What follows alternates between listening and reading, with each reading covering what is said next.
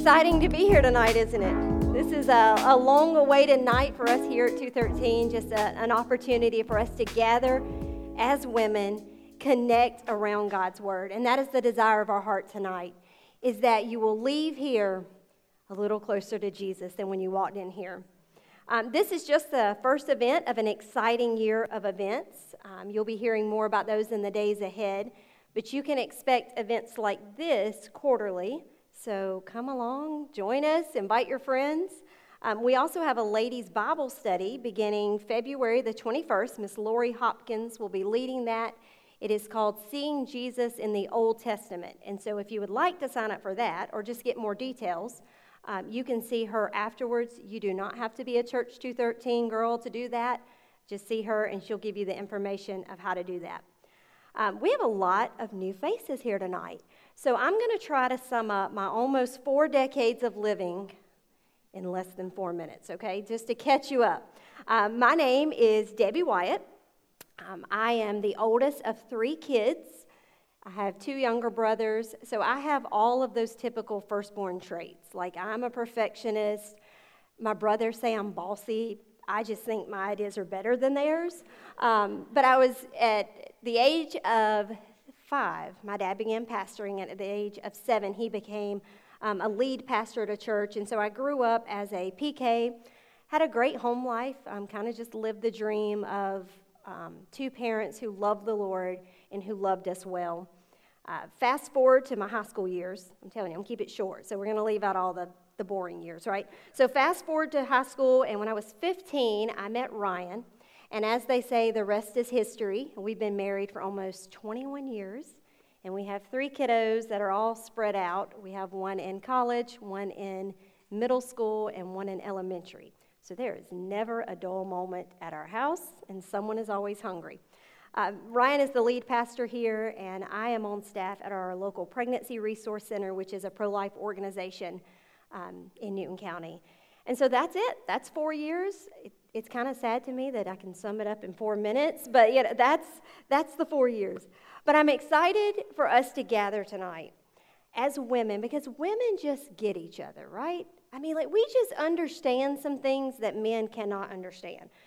For example, you guys will all understand why chocolate is just needed sometimes. Like, it's not a want, it's not a maybe, it's needed sometimes, right?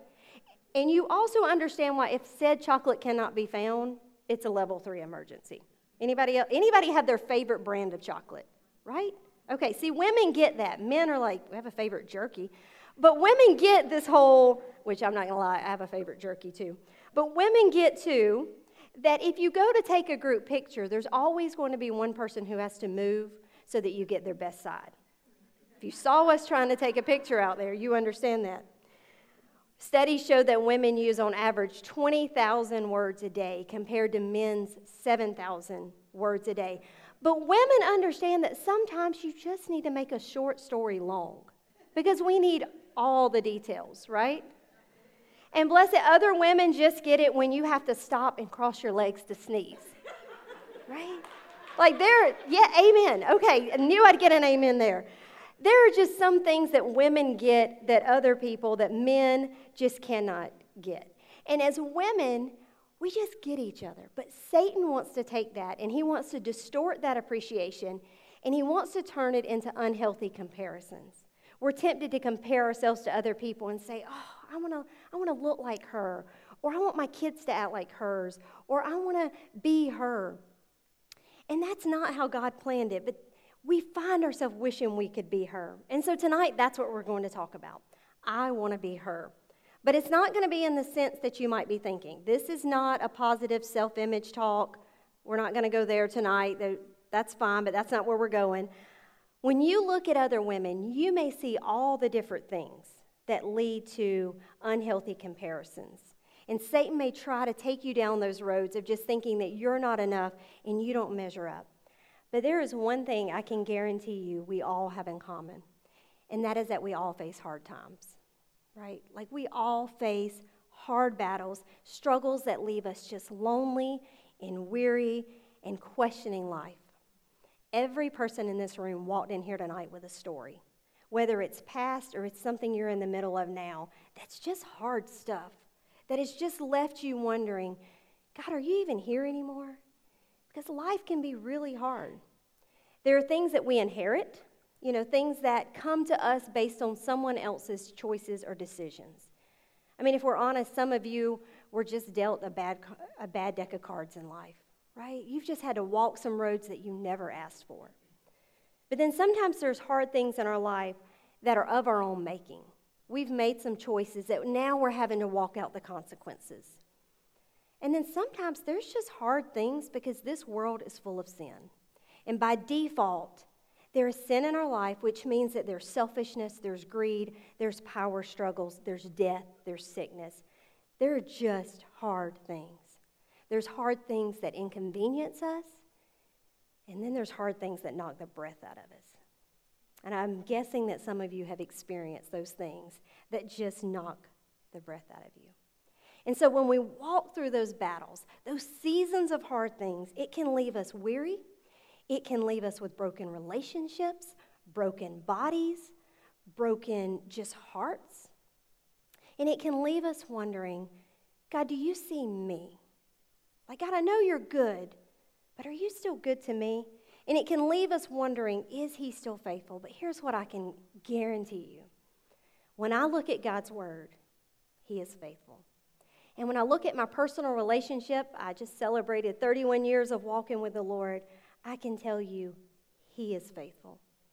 And when I look at some of your lives and what God's been doing in your lives, I can testify to the fact that he has a purpose in the midst of it all. And if you're like me, you want to believe that God's going to do something good. You want to believe it even when it doesn't look like that.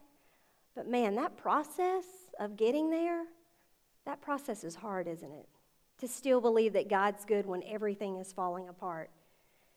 And so if you find yourself watching someone whose world is just in shambles, who their world is falling apart, maybe they're walking through a scary diagnosis or a divorce, problems with their children, broken relationships, whatever it is that is that hard thing, you probably don't find yourself saying, I want to be her, right? I mean, when we see their perfect little posted pictures on Instagram or their perfectly decorated homes, we're like, why can't I be like that? But when we're watching people's worlds fall apart, we're typically not saying, I want to be like her. But that's the very thing I want to challenge you tonight, and that's where we're going to be in Scriptures. What does it mean to be her? Tonight we're going to dive into one of my favorite passages. So if you have your Bibles, great. If not, it's going to be on the screen. It's one of my favorite passages. It's a short one. The setting's kind of crazy. It's got some relatable people. The message is powerful. But this text has encouraged me, and it has challenged me, and I've seen it lived out through some of my favorite people in this room. And because of their faithfulness to live it out, it has made me fall in love with them more and fall in love with these scriptures more.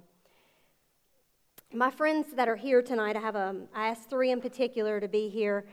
They have walked with me in my darkest valleys. And if I don't make eye contact, it's just because I don't want to cry. But they have walked with me through my darkest valleys, and they have sat down in my grief with me. And there were times when I just couldn't catch my breath. I mean, I couldn't fathom putting one foot in front of the other, but they were a safe place where I could process the hurt, where I could process what I was feeling, and they loved me through it all, often in spite of me. And seeing God's word lived out is such a gift. We're going to be in Exodus 17. So we're headed to the Old Testament right there at the beginning, if you want to go ahead and flip there. While you're getting there, let me set the stage for you, though, because when we dive into Exodus 17, there's already a lot that has happened. When we arrive at this text, the Israelites, who were God's chosen people, who were set aside to be an example of God's faithfulness. So the Israelites at this point, they've already been slaves in Egypt. They've already had the time where Moses went before Pharaoh pleading for them to be set free. We've already seen the plagues when we get to this point in the text.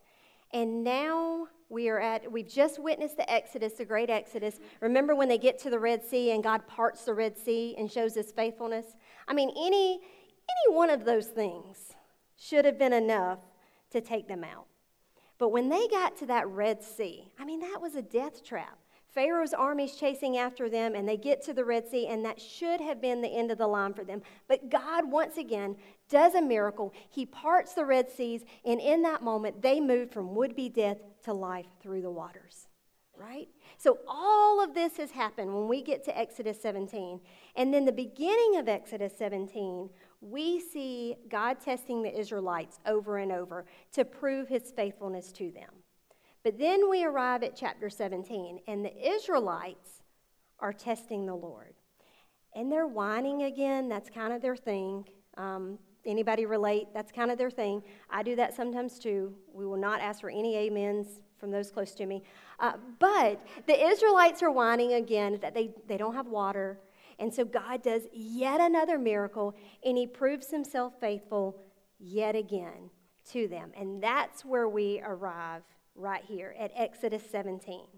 And so we are going to start. Oh, let me tell you one more thing before we start. Let me read you one more thing before we dive into my favorite passage. So God has done this miracle again of water, and here's what Exodus 17:7 says. Moses named the place Massah and Meribah because the Israelites complained and because they tested the Lord, saying, "Is the Lord among us or not?"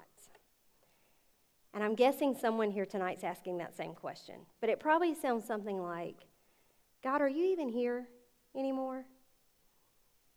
Do you see me? Do you see what I'm going through? And when it comes to God's faithfulness, y'all, we can be like the Israelites. We see the last 20 minutes and the next 20 steps, and we forget all the ways he's been faithful. And so they're asking this question, God, are you even here anymore? And that leads us right up to our text in Exodus 17. So we're going to read, start at verse 8, and I'm going to read the remainder of this passage.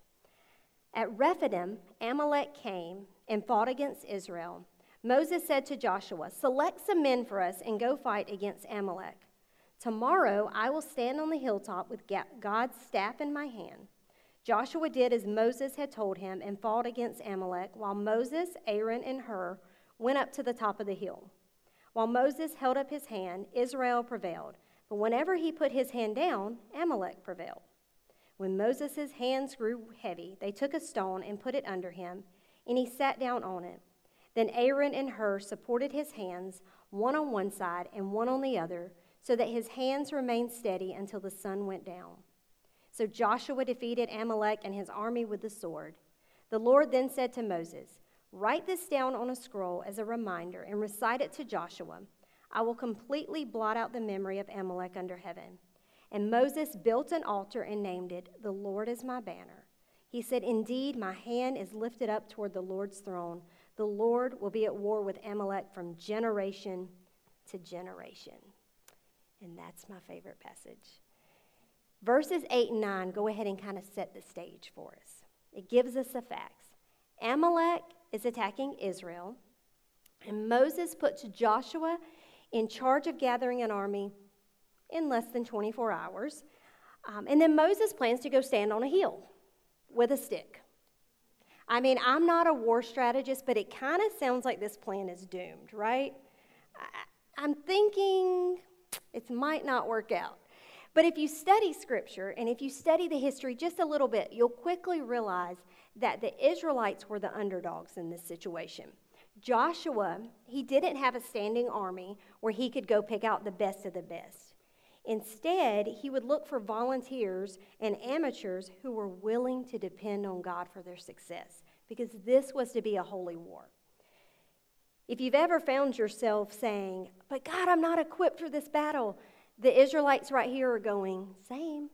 Like, we're not equipped either. Have you seen our army? This is a motley crew that we've got going out there to defend us." But then battle day comes, and Joshua's out there with his mighty men, and he's fighting Amalek. And Moses is on the hill, but he brought company. So Moses is on the hill, and he has Aaron and Hur with him.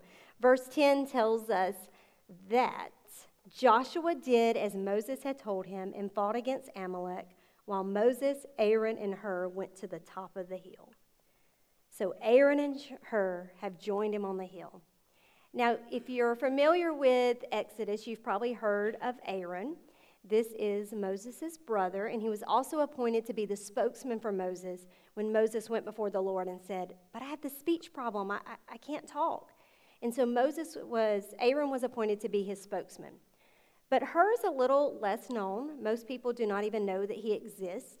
We learn very little about him in this passage, and we learn very little about him in the scriptures. So Hur's story is one of quality, not quantity. And I think I would be okay with that, right? If that were said about me at the end of my life, that it was about quality, not quantity. But the thing with Hur is that his presence in this short text, this short passage, impacted Moses, the Israelites, generations to come, and it definitely impacted me. Have you guys ever found yourself in that place where the pain is so great that you can't get your breath? And like you really you don't know how to go on to the next step. That pain is so intense. There's been a lot of hard seasons. I mean, that's just life. There's been hard seasons throughout my years. But a few years ago, I walked through one of the deepest valleys as I watched our family unit that I grew up with just come crumbling down. And my 2 brothers and I, 3 in-laws, 6 grandkids, grandparents, people who had linked arms with us over 30 years in ministry were all left picking up the pieces of brokenness from divorce. And it was, our home was just, to help you understand, it was just really a place of love and very little drama. It was the type of place you wanted to keep going back to even as an adult. And if you had asked me what was more practical, me joining the WNBA at this point in my life or my parents divorcing, I would have without a doubt said, toss me the basketball and at least get me a cute jersey, right? I mean, it was just that unfathomable that something like that would happen. And I remember the call that just changed my entire life and changed the trajectory of our life. I remember standing in my room. I can still tell you what the sounds in our house were. And I just remember literally my legs going out from under me and hitting the ground and hearing cries come out of me that I didn't recognize. And in that moment, everything I'd ever known just came crumbling down. And I was left just feeling shaken, and my confidence and security was shaken, and I didn't know what to do in that moment. And I remember later that day laying in the bed with Parker, our son, and we were just talking and crying, and I was just claiming the name Jesus over my crew because I honestly didn't know what else to do. As Shelby said, sometimes we just get to the bottom of the barrel, and there's nothing left. And I was just claiming the name of Jesus over them, and I told Parker, I vowed to him, I said, my story will be different. And there will be victory in my story. I'm claiming it. And in that moment, I felt like Moses marching up that hill with my staff, just claiming victory. But little did I know that that heartfelt declaration was going to be a hard road to walk. And that there would be twists and turns that I never could have imagined. There would be things come up that we couldn't expect. And honestly, we are still walking this out, and there are some days we are limping it out because it's still hard, and we're 3 years into this.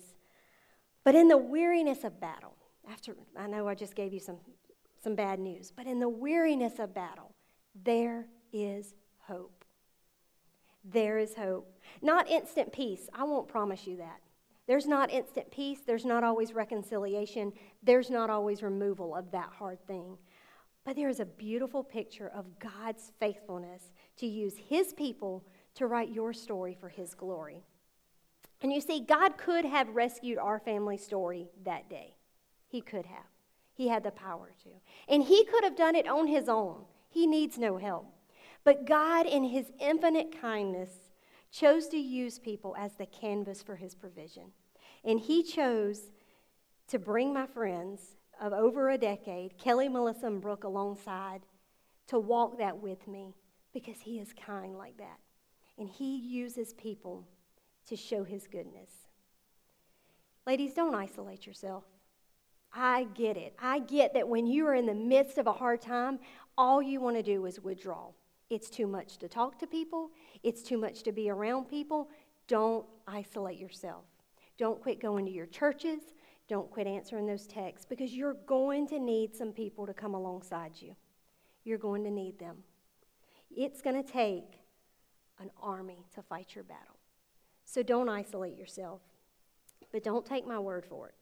Let's look at what happened when Moses surrounded himself with Aaron and Hur. Verses 11 and 12 tell us that while Moses held up his hand, Israel prevailed. But whenever he put his hand down, Amalek prevailed. When Moses' hands grew heavy, they took a stone and put it under him, and he sat down on it. Then Aaron and Hur supported his hands, one on one side and one on the other, so that his hands remained steady until the sun went down. That staff, that holy stick, that was not magical. There was nothing to that piece of material that was magical, but instead it was a symbol of God's sovereignty in the midst of the battle. It properly acknowledged that he would be the source of the victory. And so as Moses marched up that hill with that stick, that's the truth he was proclaiming, is that God will bring victory. Moses, just like any of us would, he grew weary. It wasn't because he was old or because he was out of shape. Deuteronomy 34 tells us that actually when he died strong and full of vitality. So it wasn't because of something he did. It was because us as humans, we're not meant to do this for infinite amounts of time. I mean, y'all give me 2 minutes and I'm going to be tired, right? But Moses wasn't wired to do that, and he grew weary. And I can promise you that there are people all around you, whether it's work or in your churches or even in your homes, who they're trying to raise their hands. They're trying to praise the Lord, and they're trying to claim that victory, but they're growing weary.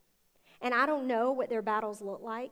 I don't know every story in this room. I don't know what you walked in here with. But here's the thing. People grow weary, and they end up bankrupt, whether spiritually, emotionally, mentally, physically. And they're walking a hard road, and that's exactly when they need you to be her. Be her for them. There are probably people around you who are struggling to believe, is God real? Does he notice me? I mean, I get that God's good, but is he still good to me? And they need you to be her. So how do we do it? I'm so glad you asked. How do we be her for those people who are struggling? Verse 12 tells us that when Moses' hands grew heavy, they took a stone and put it under him, and he sat down on it. And then Aaron and Hur supported his hands, one on one side and one on the other, so that his hands remained steady until the sun went down. So here's what we have to do. If I want to be her, I have to be willing to be an arm lifter and a burden bearer. Got to be an arm lifter and a burden bearer. Aaron and Hur, they didn't give Moses a pep talk. They didn't give him a sermon in that moment. They didn't strategize over what he could do to fix the situation. They didn't even offer to take his place because they knew that this was his battle to fight. But what they did 3 things. They met his immediate need, they shared the burden, and they stayed until the end. So meet the immediate need, share the burden, and stay until the end. You know, social media has allowed us to be able to kind of see what some people's struggles are because people will post and they'll say, hey, will you pray for me about this? And so it's made it a little easier to just hit that care emoji and drop a comment that you're praying and then move on. Sometimes we'll send someone a text, hey, I'm praying for you. But when you see someone who's in a tragedy, right, like, man, their world is falling apart, we'll often say something like, call me if you need anything. Right? And we mean it. Like, we honestly mean if you need me to scrub your floors with a toothbrush, I'll do it. Just call me if you need anything. But here's the thing.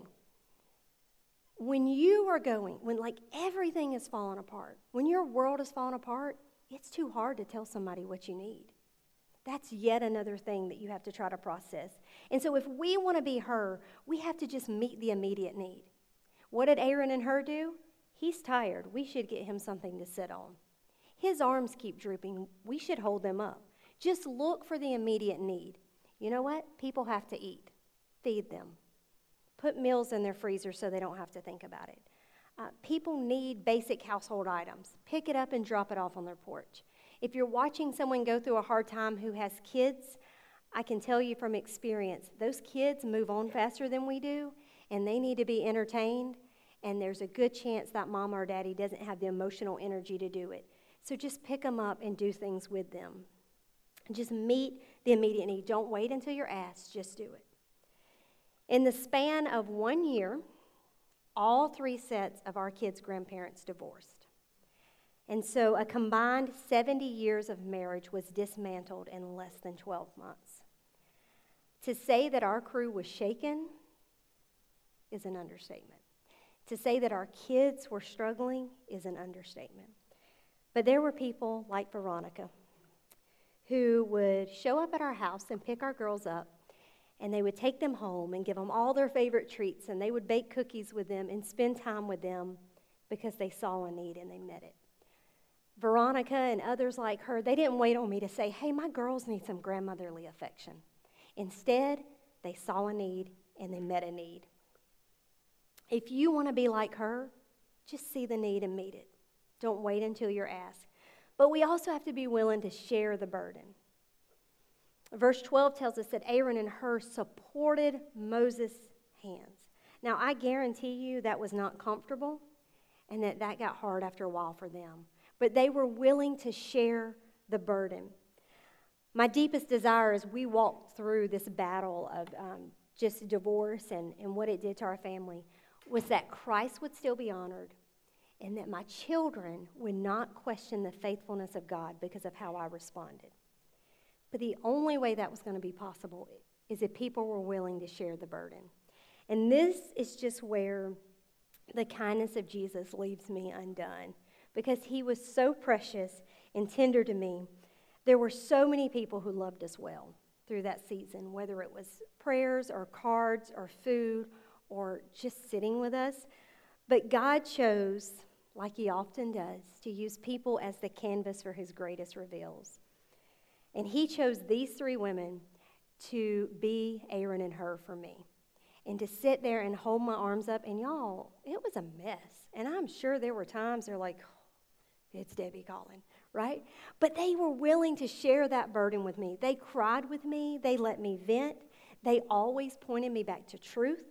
They prayed over me, not once, day after day after day, all the way up to today. They are praying over me. Out of our group, Brooke and I are probably the ones who talk the least on the phone. If you know me, you know I don't talk on the phone a lot.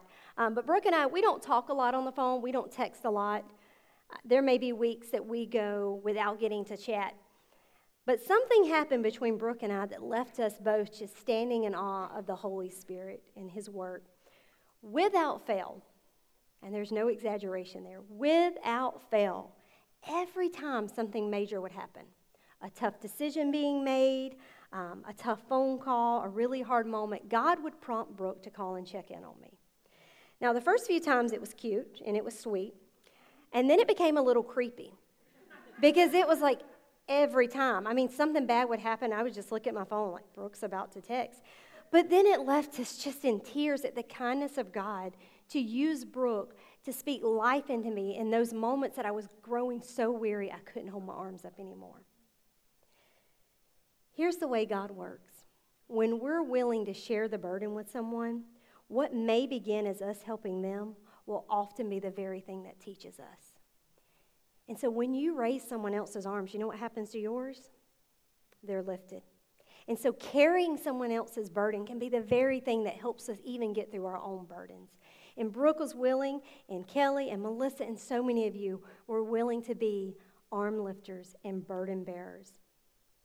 Look at 12 and 13 one more time with me. Y'all are going to have it memorized by the end of the night. That's my goal.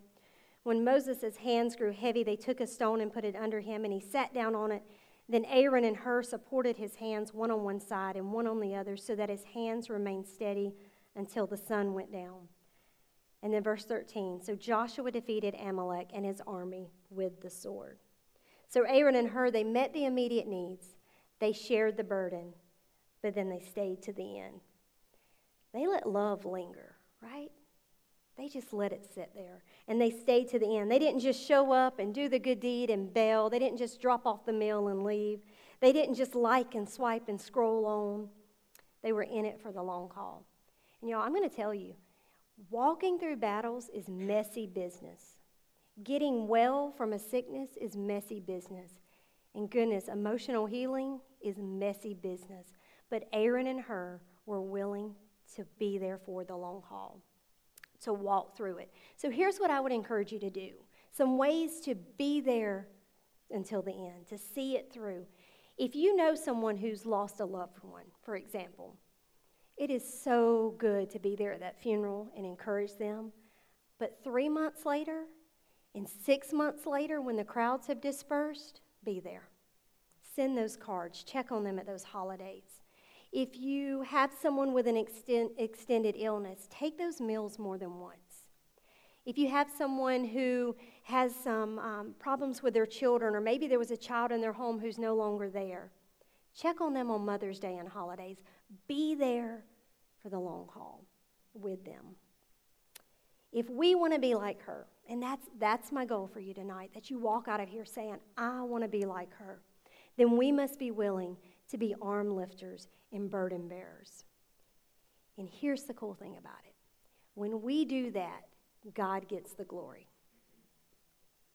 If you look at the text and you look down at 15 and 16, it says, And Moses built an altar and named it, The Lord is my banner. He said, Indeed, my hand is lifted up toward the Lord's throne. The Lord will be at war with Amalek from generation to generation. So Moses builds this altar, and he names it, The Lord is my banner. And this is a way that they would have given praise in Old Testament times. He builds the altar, he names it, The Lord is my banner. But if we translate that, if you get a more literal translation of the original language, it would be, Yahweh is my signal pole. Now that pole was a decorated pole to which an army could rally around. It's often used in military context, and it was a way that they would regroup their army and get them to return for instructions. Remember, this is before the walkie-talkie and radio and in. So they would raise this signal pole, and it would regroup the army so that they could give them the next instructions. And so Moses naming it, The Lord is my banner. He's saying, hey, you guys, God is our signal pole. He's our rallying point. That is how we're going to find victory in this holy war. So when we are arm lifters and burden bearers, then our friends can boldly stay in the battle with their arms lifted high, and they can find victory, and God gets the glory.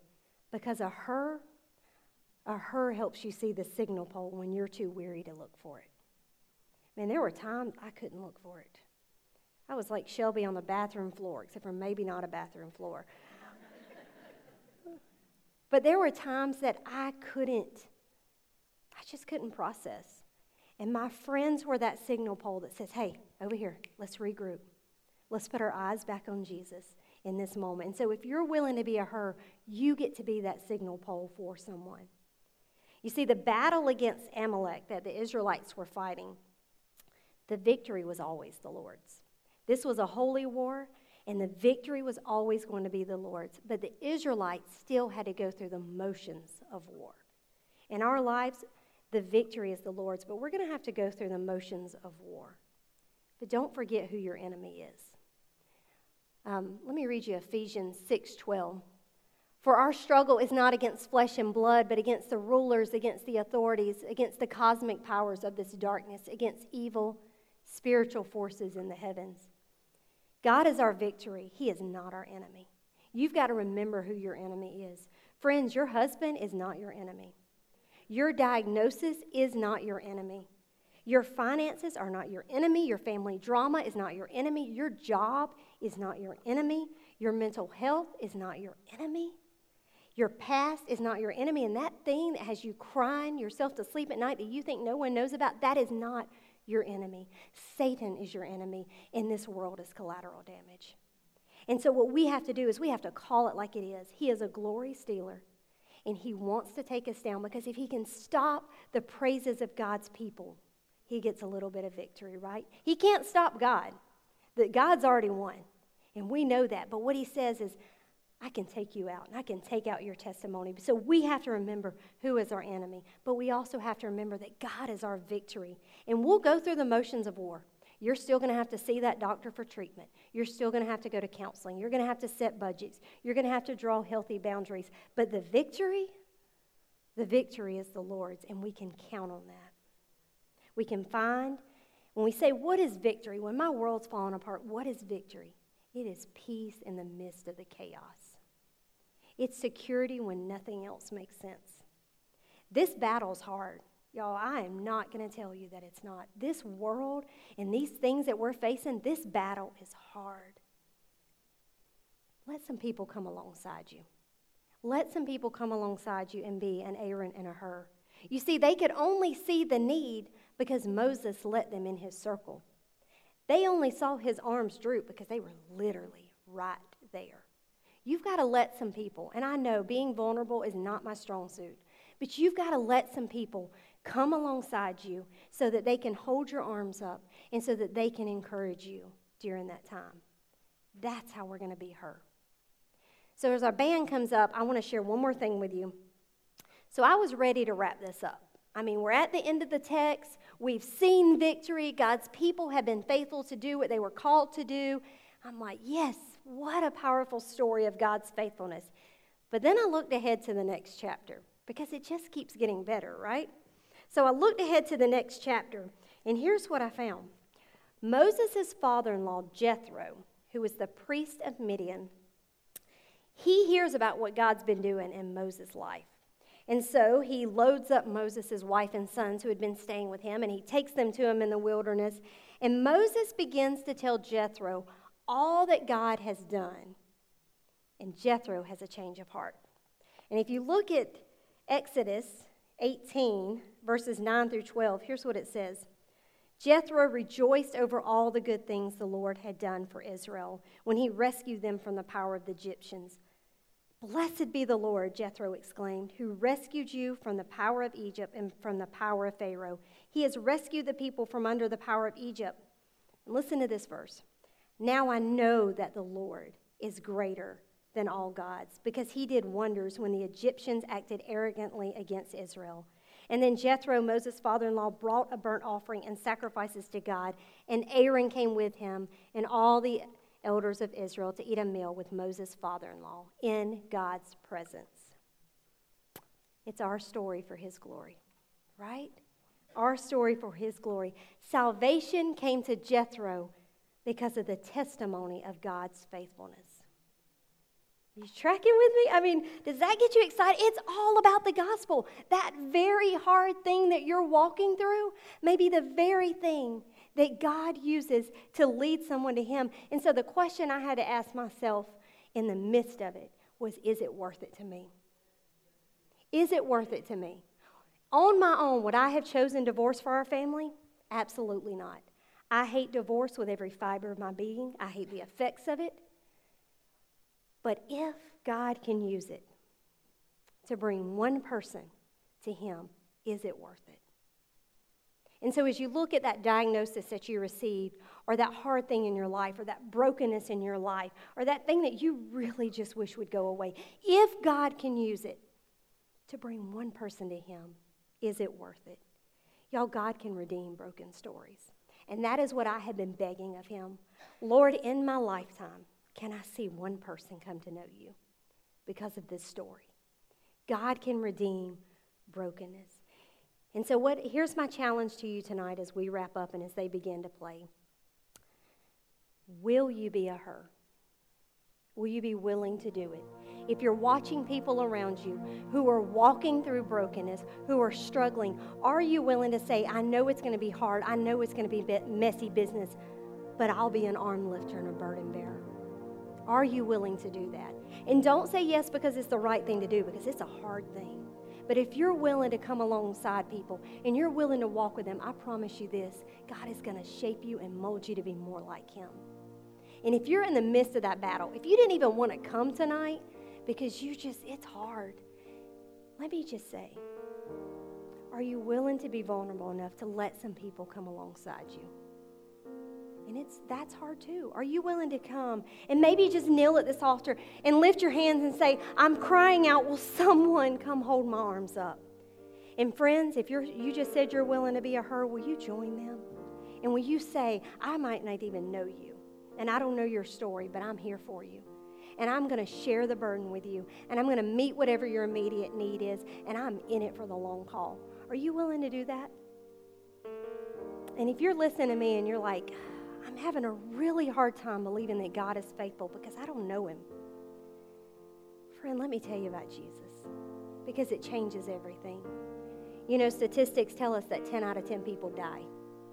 It's going to happen. There's nothing we can do to change that. And someday we're all going to stand before a holy God, and he's going to say, why should I let you in? And you can give him all the stories you want. You can say, well, there was that time I did VBS, and surely that'll get me into heaven. Or you can tell him, but I did all these good things, and I always went to church, but God's going to say, I'm holy, are you holy? And you might be sitting here saying, well, I'm a really good person. Well, let me ask you this. Have you ever told a lie? Because if so, it makes you a liar. Have you ever taken anything that didn't belong to you at any point in your life? Because that makes you a thief. Have you ever looked at someone with lust? Because that says that we're an adulterer in our hearts. Have you ever had hate against someone? So now we're standing before a holy God and we're like, yes, let me in, but I'm also a liar, a thief, a blasphemer, an adulterer. And God's like, it didn't work that way. I'm holy and you're not. But Jesus was willing to come and die on a cross for you to pay for that, so that someday you can stand before God and go, no, I'm not holy, but he is, and he paid it for me. And God will say, that works. That clears.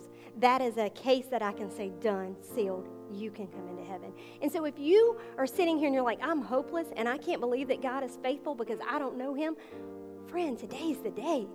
Because you're not gonna walk this aisle and accept him and everything get better. But here's what you will do. You will have a God who's fighting your battles. And you will have a God who loves you, and he'll be so kind to you. He'll send you the Melissa, Brooke, and Kellys to hold your arms up and to encourage you, because that's the kind of God we serve. And so tonight, as they begin to sing, just do what you need to do. If you need to say, I'm laying it on the altar, but y'all, I need help, someone will come and pray with you. If you are watching someone walk through a hard battle and you're like, I've been praying, but man, I need to be doing so much more. Will you make that commitment tonight? And if you don't know Jesus, it would be my absolute privilege to introduce you to the Jesus who has lifted my arms and lifted my head and wiped my tears.